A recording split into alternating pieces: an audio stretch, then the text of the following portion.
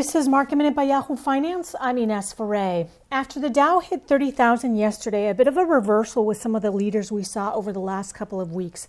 Energy, financials, industrials, those are lagging today. Slack was up almost 30% after Dow Jones reported that Salesforce is in talks to perhaps acquire Slack.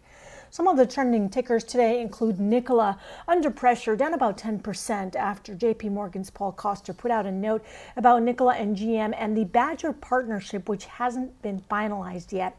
Nikola may want to drop that Badger deal, while GM may want more stock in the deal and is skeptical that the Badger part of that partnership, the pickup truck part of that partnership, will take place. Nordstrom is in the green today after its adjusted earnings came in better than expected. Digital sales came in strong for the quarter. For more Market Minute news, head to yahoofinance.com.